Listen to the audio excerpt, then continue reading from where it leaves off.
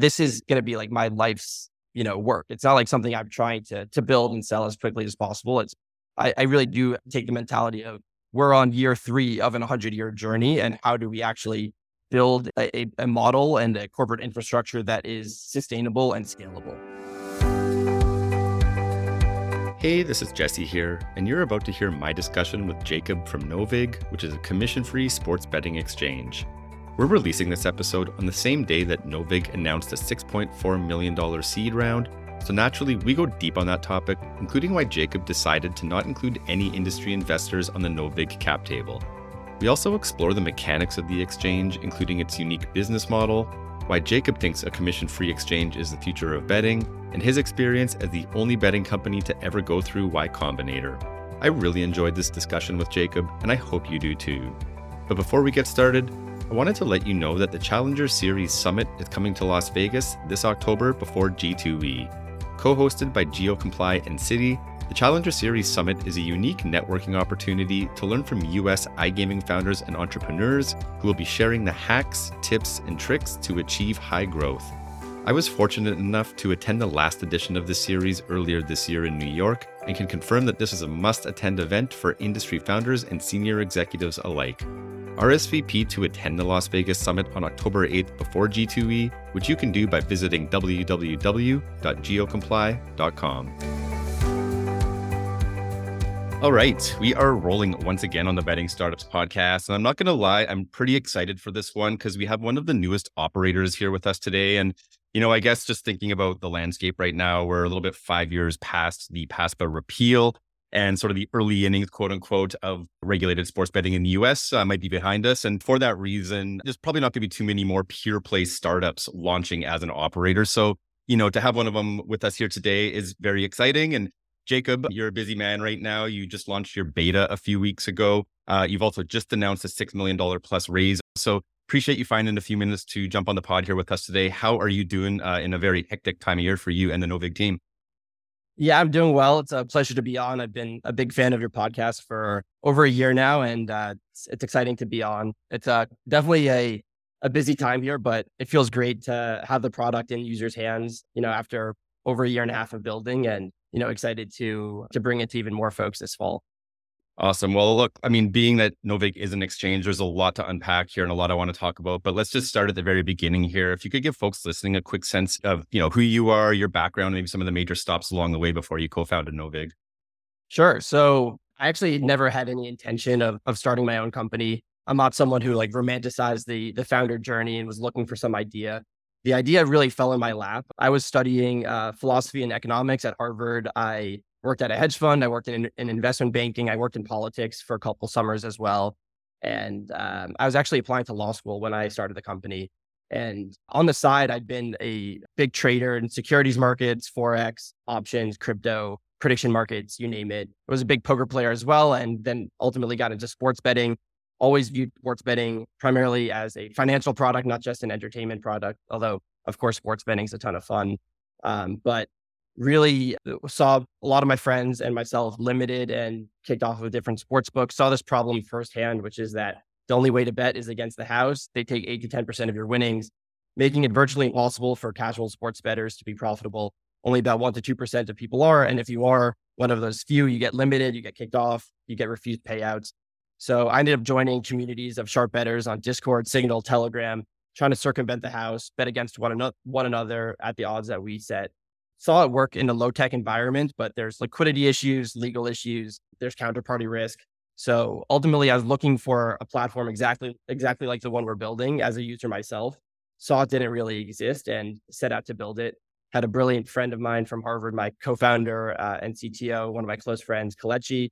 He was doing high-frequency trading on Wall Street. He was actually going to do a PhD in high-energy particle physics, but then I convinced him that there's a lot of opportunity to build a proper exchange in the sports betting space. And, was lucky enough to have him join me on the journey. Awesome. I'd love to pull on that thread just a little bit here, Jacob, and just, I guess, the origins of Novig, right? As you say, you sort of encountered the age-old problem of getting limited once you have a bit of success with a lot of the operators that are out there today. So to sort of scratch your own itch, you decided to go for it and build an exchange, which is obviously a very audacious ambition. But just, I guess, at the origins of it, right? Like, how did you go from 0 to 1, kind of identifying that problem and as you say, sort of onboarding your co-founder? And then from there, like, what do you guys do next, really, to kind of get this thing going from just an idea to something more tangible towards where you're at today? Yeah. So, the first few months, I really tried to learn everything there was to know about one, starting a company, two, the history of the sports betting space, and then three, more specifically, the betting exchange space. I talked with a few professors at Harvard Business School that, had spent over a decade in the space. I talked to people that worked at the European exchanges to understand the landscape over there. And then I ended up talking to just, dozens of users to validate the idea, to see it wasn't just me and my close group of sharp bettors that had this problem. It was also casual bettors that really felt like the current offerings were quite lacking. There's very little product differentiation. It wasn't just an unprofitable experience, but it was one that was immensely frustrating and quite boring after a while. We wanted to build something that didn't just make a more profitable betting experience, but also a more dynamic, a more social, a more fair and transparent betting experience. And it was only after several months of really trying to know more about startup law than my lawyers and more about sports betting than my advisors, and knowing more about, the history of it than any of the other operators. Once I felt like I was at that point, then it really was about how do we take on capital? How do we really build a roadmap? And over 2 years ago, I actually drew out a rough sketch of what I thought the next couple of years would look like. And it on the thing that I drew out, it had us launching in Colorado this October or November, which is basically exactly how things unfolded. And I remember at that time people saying that I was this incredibly naive 22-year-old kid. But ultimately, I think that it's about being able to translate ideas into practice. And actually, it's like Ray Dalio's adage of shapers, people who can aren't necessarily like the most brilliant people, but are able to assemble a team and really lay out the steps required to get from from 0 to 1. Awesome. Well, like you say, with your 2-year roadmap, you're fairly close to aligning to it. And as you just alluded to, in the coming months here, Novig will be launching in Colorado, which is its first state. So given that Novig is pre-launch right now, let's just start with the platform itself. And if you could give folks listening a high concept overview of the model, and for folks listening as well that might be familiar with some of the other exchange products that have come onto the regulated US market, could you maybe compare and contrast what Novig is going to bring to the market vis-a-vis some of the other incumbents that are out there? Sure. So I'll start with just an overview of what we're building. We're building a high frequency commission-free betting exchange. The idea is basically to allow people to bet directly against other individuals or institutions on a public exchange, the same way you trade securities or crypto, or the same way you use any two-sided exchange like eBay. So instead of sports books and some backroom pricing the markets, we let the public markets price these contracts. And, the way it works is it operates on a central limit order book, basically treating these as binary future contracts. I know many of your listeners are very familiar with the exchange space, so I won't explain the fundamentals of exchanges, but I think there are a number of key ways in which our platform is different. One, I think our algorithm and our technology is liquidity maximizing in ways that our competitors aren't. Two, and most importantly, I think our business model is fundamentally different from other exchanges in that we offer commission-free betting for all recreational and casual bettors. So I think exchanges often are quite complicated for people to understand. I think that's why platforms like Betfair had a hard time taking off initially in the UK, was that there's just a tremendous amount of education involved. And I think our core value proposition it really couldn't be simpler. It's, you and I want to bet $100 each on Red Sox Yankees. Winner gets $200. We don't take a cut. It's as simple as that. And on all other platforms, whether it's an exchange or a traditional retail sports book, winner would only get about 180 to 188. So that's really, to be able to say whether you're losing thousands or making tens of thousands on sports betting, we're putting 1 to 3% back in your pocket per bet. It's something that really I think anyone can understand. We also, I think, and first let me say, I really have a tremendous amount of respect for people like Alex and Dean and Jake, who have been building exchanges for a number of years. But, I think our fundamental approach is to build as much internally as possible. And I think that, when we initially started the company, we thought we would, outsource a lot of it. I think that was an initial pivot, was that we realized, and again, I don't mean this with any disrespect, but the industry, I think, is really built upon decade-old technology, and that there's a lot of room to innovate, not just from a product offering perspective, but also from a fundamental technology perspective, from an odds making perspective, from a brand perspective. And I think we're really trying to take the approach of internalizing as much of that as possible. And then just to the business model point, I think being able to say we're shifting the fundamental business model from charging losers or charging users indiscriminately to charging winners exclusively, I think is quite a radical transformation in this industry to be able to say our incentives are entirely aligned with our users. So we want you to make more money because only to the extent that you make money, do we make money. So, I think that is really a first of its kind platform.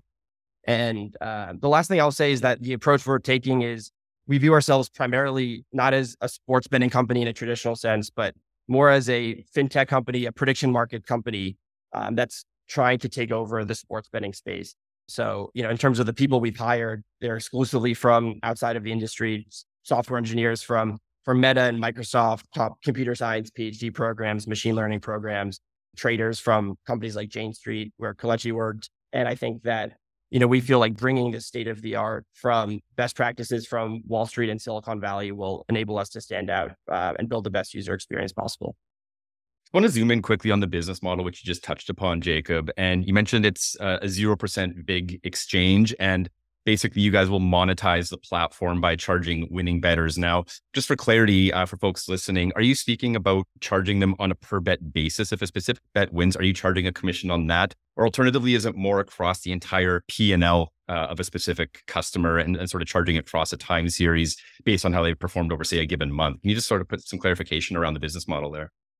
Yeah, for sure. So our core offering is you can take the best price that's available in the market, or you can name your own price, which we will then try to match against another user, or we can actually be the counterparty ourselves. And that's something I should have mentioned with the previous question is I think the primary thing that differentiates us from other exchanges is that we have an internal trading desk that we can provide liquidity ourselves. And I think the biggest challenge of an exchange really, getting to scale is overcoming this cold start problem where you go into a particular market and there's no liquidity to trade against. So we'll be able to ensure that there was always a baseline level of liquidity in all of our markets. And that if we can't find another counterparty, that we'll step in and be that counterparty. To the question of our business model, we're still ironing out some of the specific thresholds, but basically the idea is we won't charge you on the first $10,000 you make on our platform in lifetime profits. And then beyond that, we'll have some sort of fee structure that's similar to Betfair premium charges, if you're familiar with that structure. So starting at, let's say, roughly 18% from 10,000 to 100,000 in lifetime profits, and then 33% beyond 100,000. Some of those numbers we're probably going to tweak slightly, but that's the basic idea is that, unless you're making tens of thousands of dollars on our platform, which, we expect less than 5% of our users to actually be obtaining, then we won't ever charge you at all. Gotcha. And this might have answered my next question, but I'll ask it anyways. Look, there's other, I guess, what I'll call social peer-to-peer betting platforms that are operating right now in the US. And they have some semantics to their model such that they don't get licensed as operators. And they're also charging a 0% big, which is one of the, I guess, semantics of their platforms. I'm just curious, as you thought about the model for Novig and you sort of looked at the landscape, you obviously made the decision to regulate Novig as an operator. I'm just sort of curious sort of how you thought about that and what led to that decision, as opposed to taking the position of some of these other social betting platforms, which again, from their perspective, don't fall under the regulatory regime of a licensed betting operator. Yeah. So I will say when I started the company, that was my initial approach was we wouldn't qualify as an operator. We weren't necessarily setting the lines ourselves. We wouldn't have action in the underlying events, which are the two primary criteria for being considered an operator. But ultimately, we felt like if we wanted to actually reach scale and bring this to as many people as possible, it'd be necessary to be regulated as a traditional sports betting operator. And, I've read their legal opinions. I'm not sure how much they'll hold up. I'm not a lawyer, but I think we realized if we want to get on the App Store, get on Google Play, advertise with key partners, work with key payment service providers, it was necessary to be fully regulated as an operator. And that's the approach we're taking. I also want to come back to something else you touched upon a few minutes ago, which is just around, I guess, the market education piece. And look, as I mentioned, regulated betting is just 5 years old now, exchange betting even less. And that's a fairly new product for the market still, which is still just, I guess, starting to understand core betting concepts. So I guess from a market education perspective, how are you sort of thinking about getting the value proposition of the exchange model out there and ultimately drive adoption of the product? Yeah, that's a great question. I think that our approach to this is slightly different from other exchanges in the space. I think that we're not really just building for, hyper price sensitive, sharp bettors or Wall Street type folks. We really are trying to build the best user experience, the best betting app on the market, period. And we feel like building on an exchange technology stack is the way to get there. But we think that we are offering a superior product to any of our competitors, full stop. So we think we have more profitable experience. We're going to build a better user experience. We're going to have better onboarding, better withdrawals, more dynamic, more fun way of betting. And so it's not like, I think that we will have an educational component of saying, this is how you make odds. This is how you name your own price if you want to do that. But our fundamental product, I think, will be surprisingly familiar to, users of the DraftKings and FanDuels of the world. And we're not really trying to reinvent the wheel, so to speak. Of course, we are bringing a number of products that are new, but if users don't want to engage in those aspects of the platform, it's not like you'll have to watch some 30-minute tutorial in order to use our platform.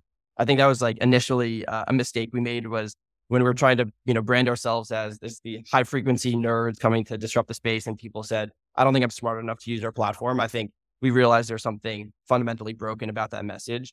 And now being able to say, yeah, you and your buddy each want to put up $50, you get to set the odds, you get to keep all of your winnings. We're not taking a cut from that.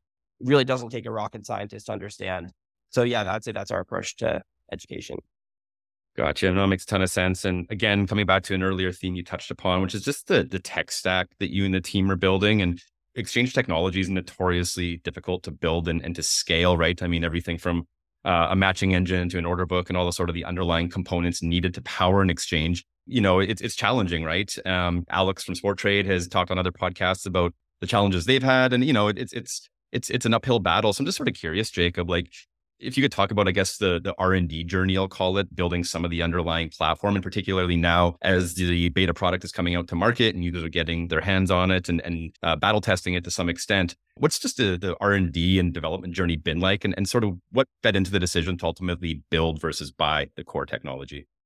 Yeah. So, I think that initially we wanted to build, and then everyone said, oh, the way this industry works is that people use these certain platforms and, they use these certain partners to build their technology stack for them.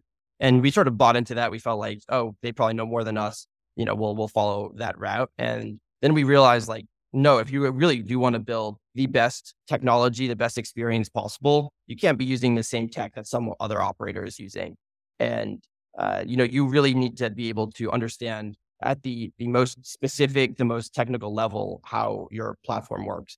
So we decided to internalize everything.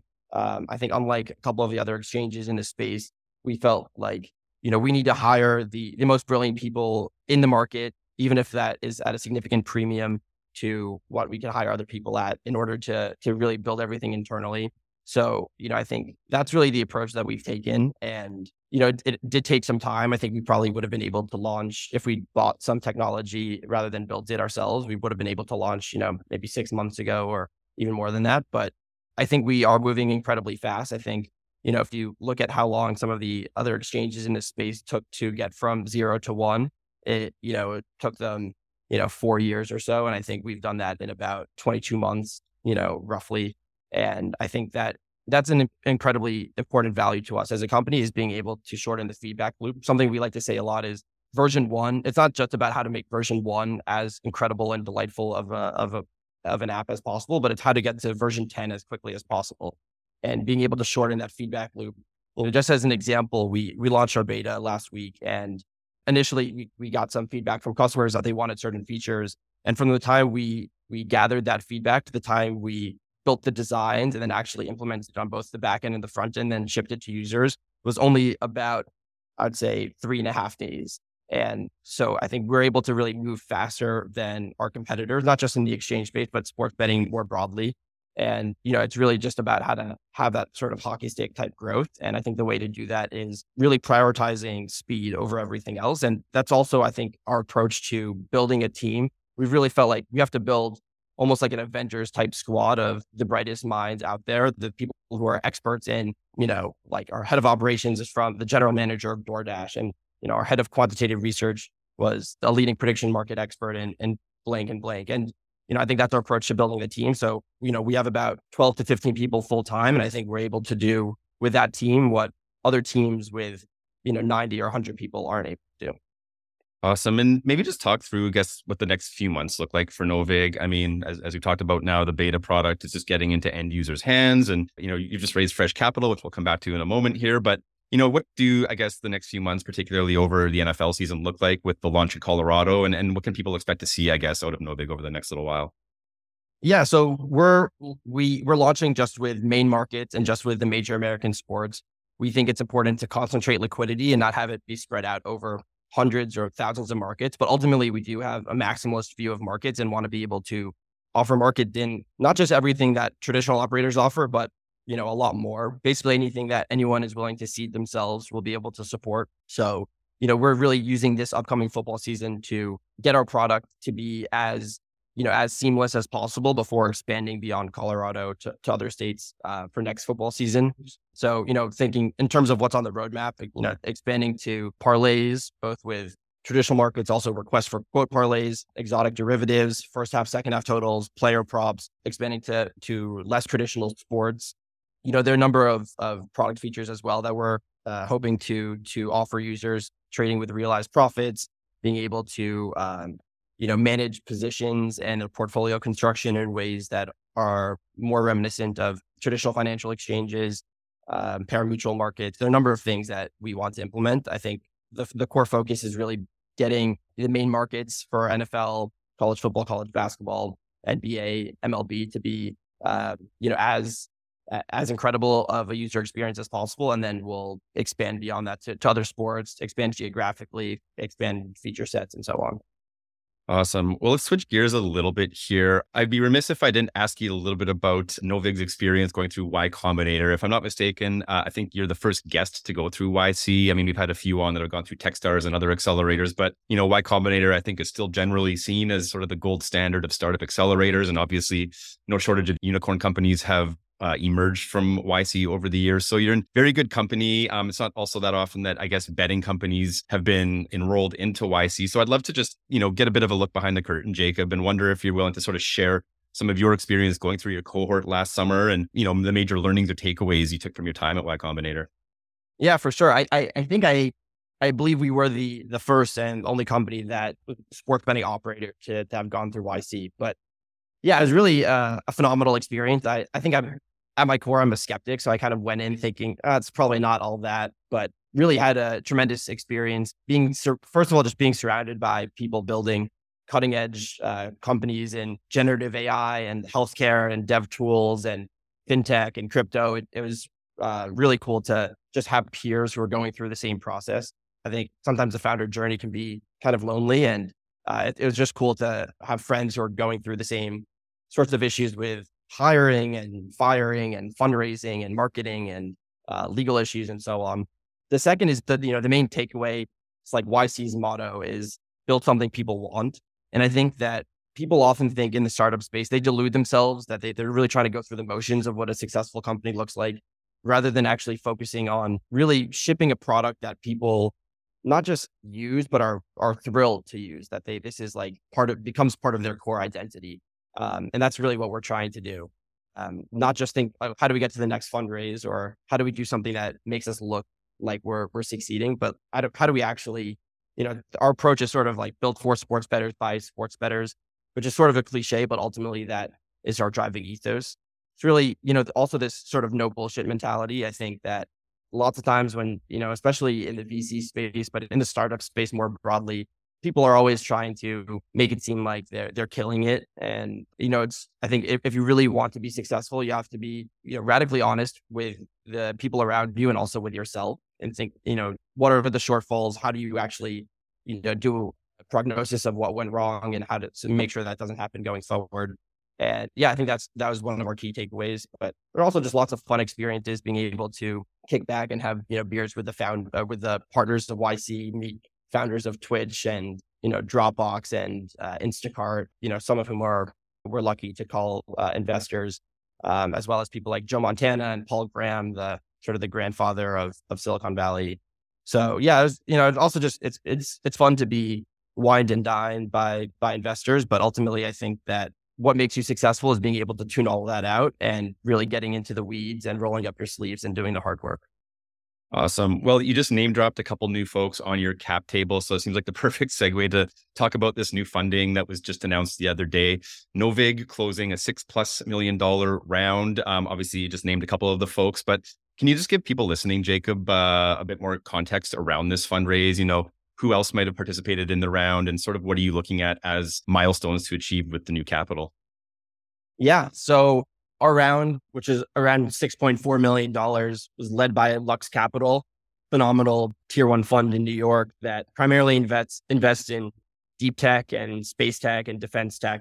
And InnoSpark Capital, an AI fund based in Boston, Paul Graham, Joe Montana, who I think many of our users are excited to hear is on our cap table, is a big fan of ours, and it was a very cool experience to meet him and talk to his kids, and founders of Instacart and Dropbox as well, and a bunch of other funds that are sort of in the sort of YC ecosystem.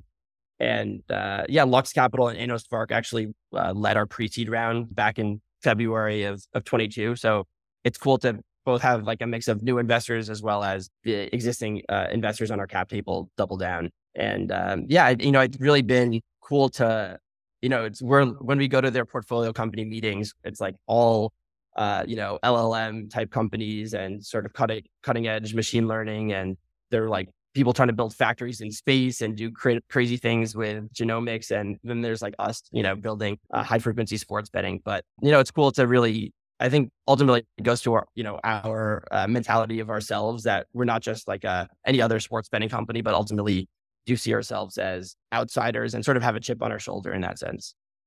Yeah, I actually just wanted to ask you about that, Jacob. I mean, just the names you just mentioned that are on your cap table, noticeably absent on that list are any of the sort of quote unquote industry investors that we hear associated with a lot of new fundings in this space. And, talking to you a couple times prior to today, you talked a little bit about that strategy and almost that conscious decision to put non-industry people on your cap table. And I know through this fundraising process, you did speak with a lot of industry investors, but ultimately decided to go in a different direction. And I'm just curious if you can maybe explain a bit of the thinking behind that decision, because it is frankly a bit of a contrarian one to other perspectives we've heard on the podcast from other founders that have raised, who have sort of shared their experience that raising from industry investors is actually an accelerant for them.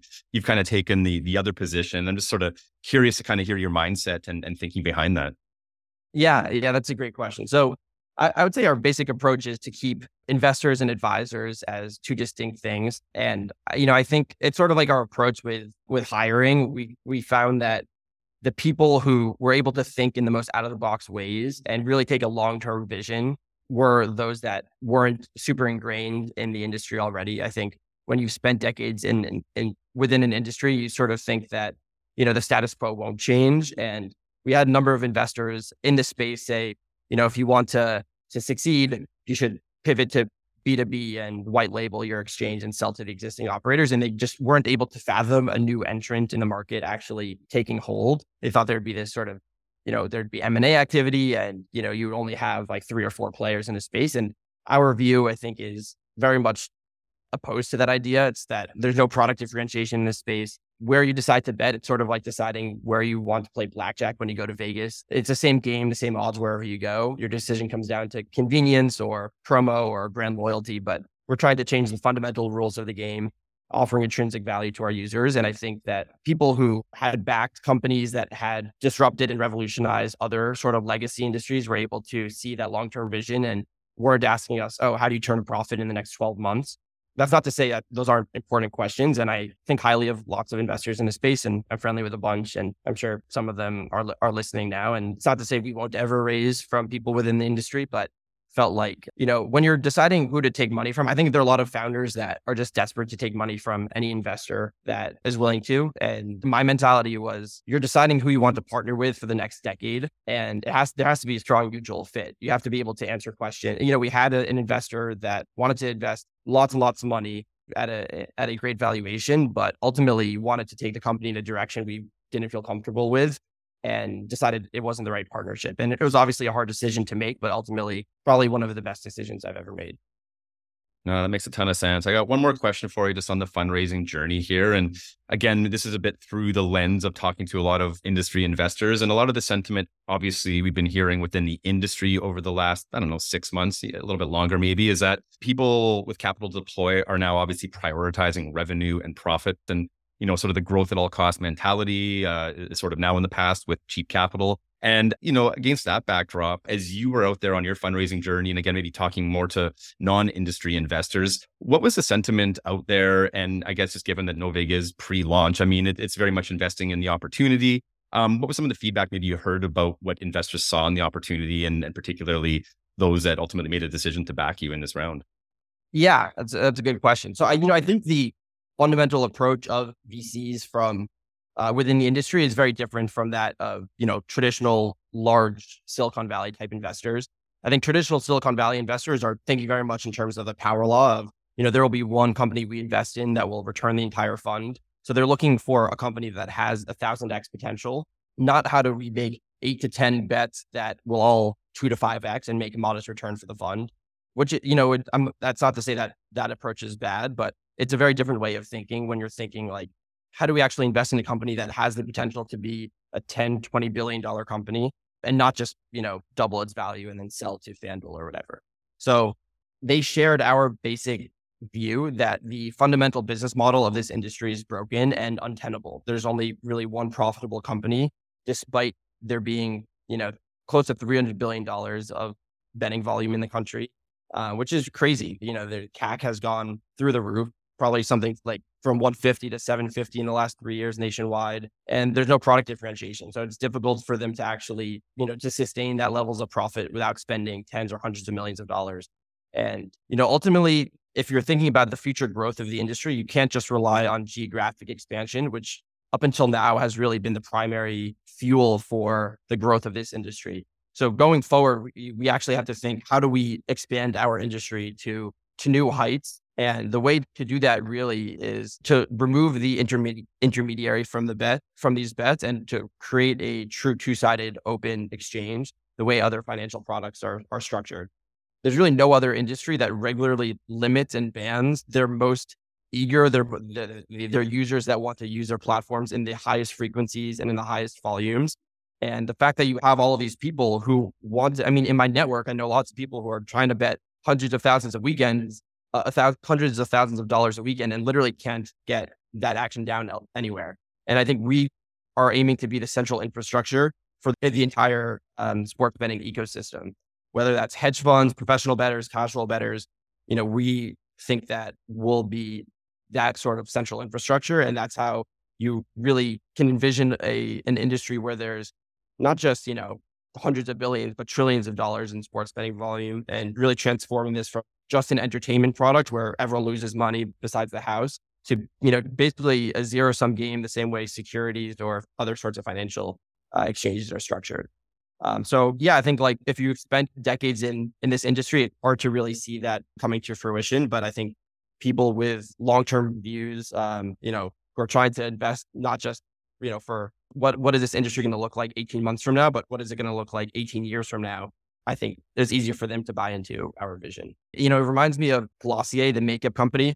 They like to say like, oh, we're only on year 9 of an 100-year journey. And really, I think that's the approach we try to take is like, it's not like, this is going to be like my life's, work. It's not like something I'm trying to build and sell as quickly as possible. I really do take the mentality of we're on year 3 of an 100-year journey. And how do we actually build a model and a corporate infrastructure that is sustainable and scalable? Awesome. Love the boldness of the ambition, Jacob. I just love to ask you as well before we wrap up today, and you've alluded to this a couple times in the conversation, but number one, building an exchange with where regulated betting is at in the US right now naturally is going to invite a lot of skeptics, right? You talked about that. But also, you talked about the fact you're younger and you got a bit of a chip on your shoulder. And I'm just sort of curious, like, as you're out there on this mission, pursuing this vision, how do you, I guess, deal with people that show skepticism about either the model or the opportunity you're pursuing? And frankly, just like, how do you deal with, I guess, haters and how do you sort of wrap your head around that and still maintain enthusiasm and optimism?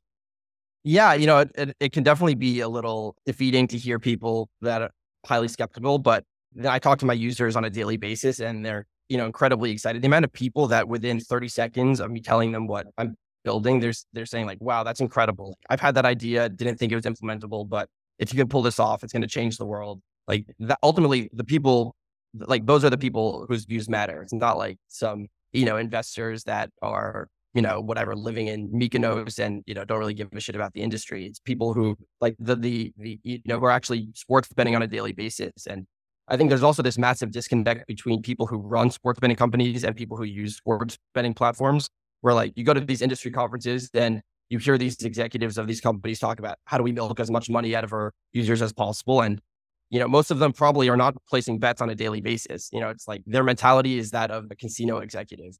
Whereas, our mentality, and this is not just my view, but that of every person at our company is like, no, we're building a platform for ourselves to use where like we would get excited to use this platform on a daily basis. And we think that will permeate to excite every other user that downloads our app.